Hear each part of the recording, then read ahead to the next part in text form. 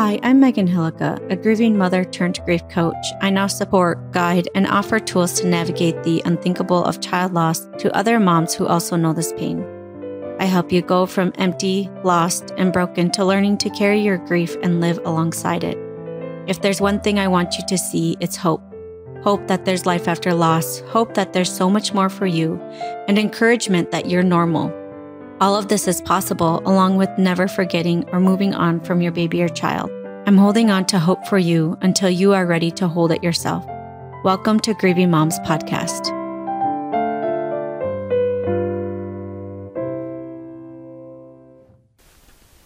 Hello there, everyone. I wasn't sure how to title this episode.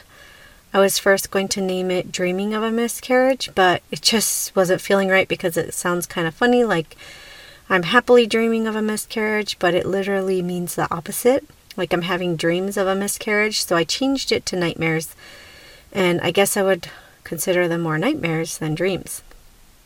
Before we dive into today's episode, I just want to let you know I do have a free video called The Best Way to Ease the Pain of Grief to help you learn how to ease the pain of grief and navigate grief and lighten the load that you're feeling, the heavy weight you're feeling. You can go to meganhillica.com to check that out, find that video there.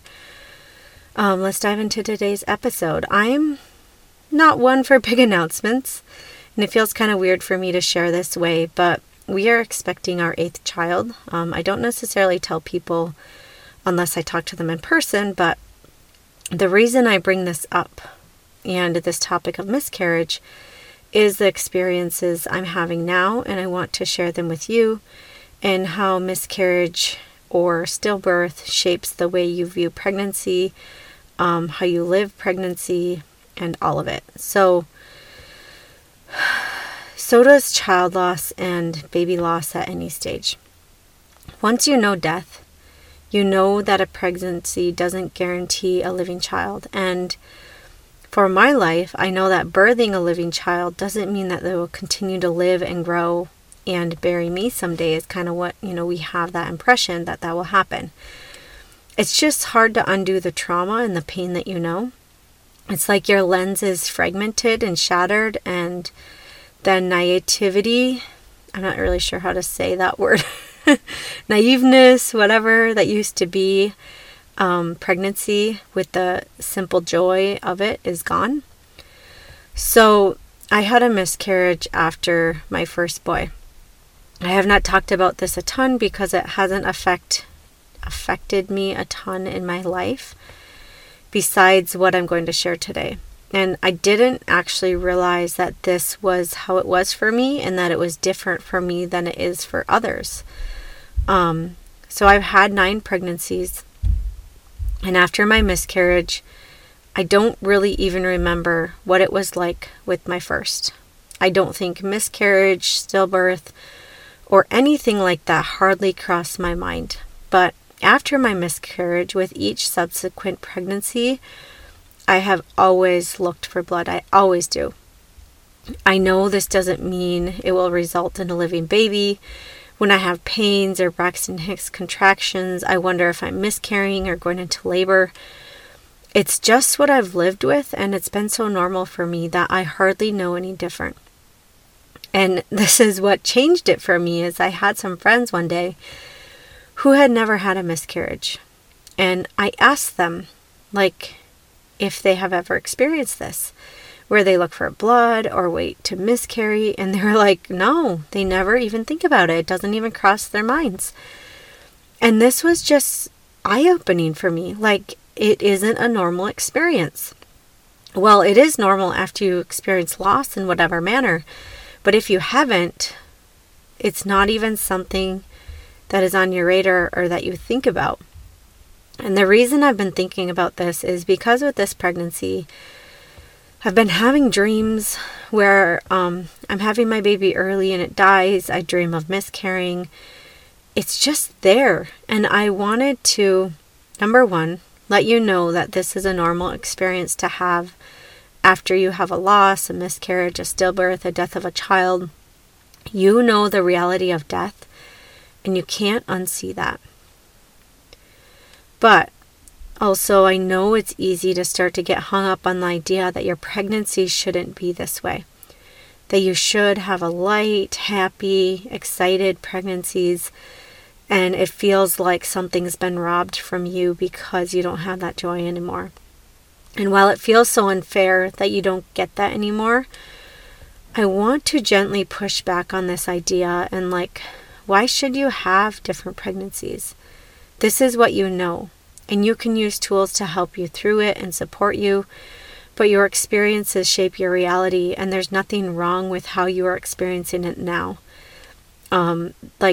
I can have a lot of joy in my pregnancies, and I have a lot of anxiety. I worry about miscarriages, and that's because I've had one and because I've had a baby die. It's shaped me. It's made me who I am.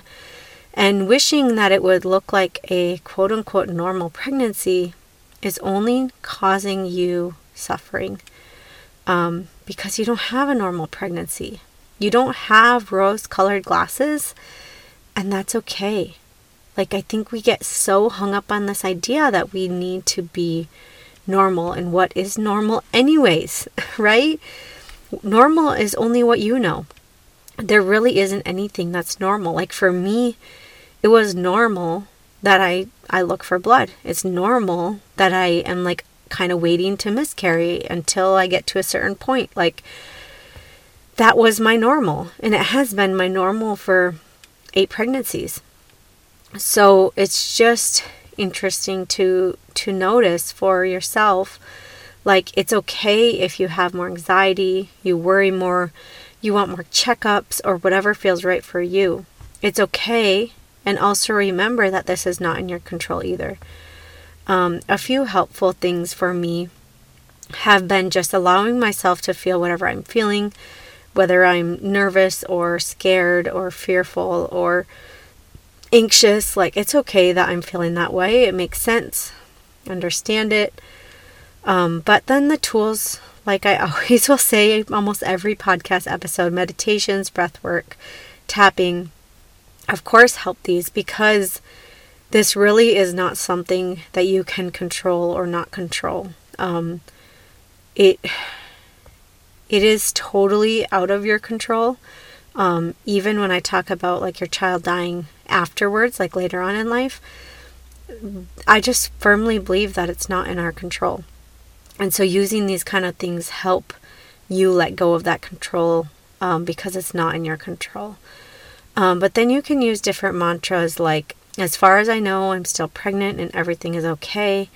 Or whatever type of mantra that would help you when you get really anxious, to help focus on what you can control and away from what you can't control.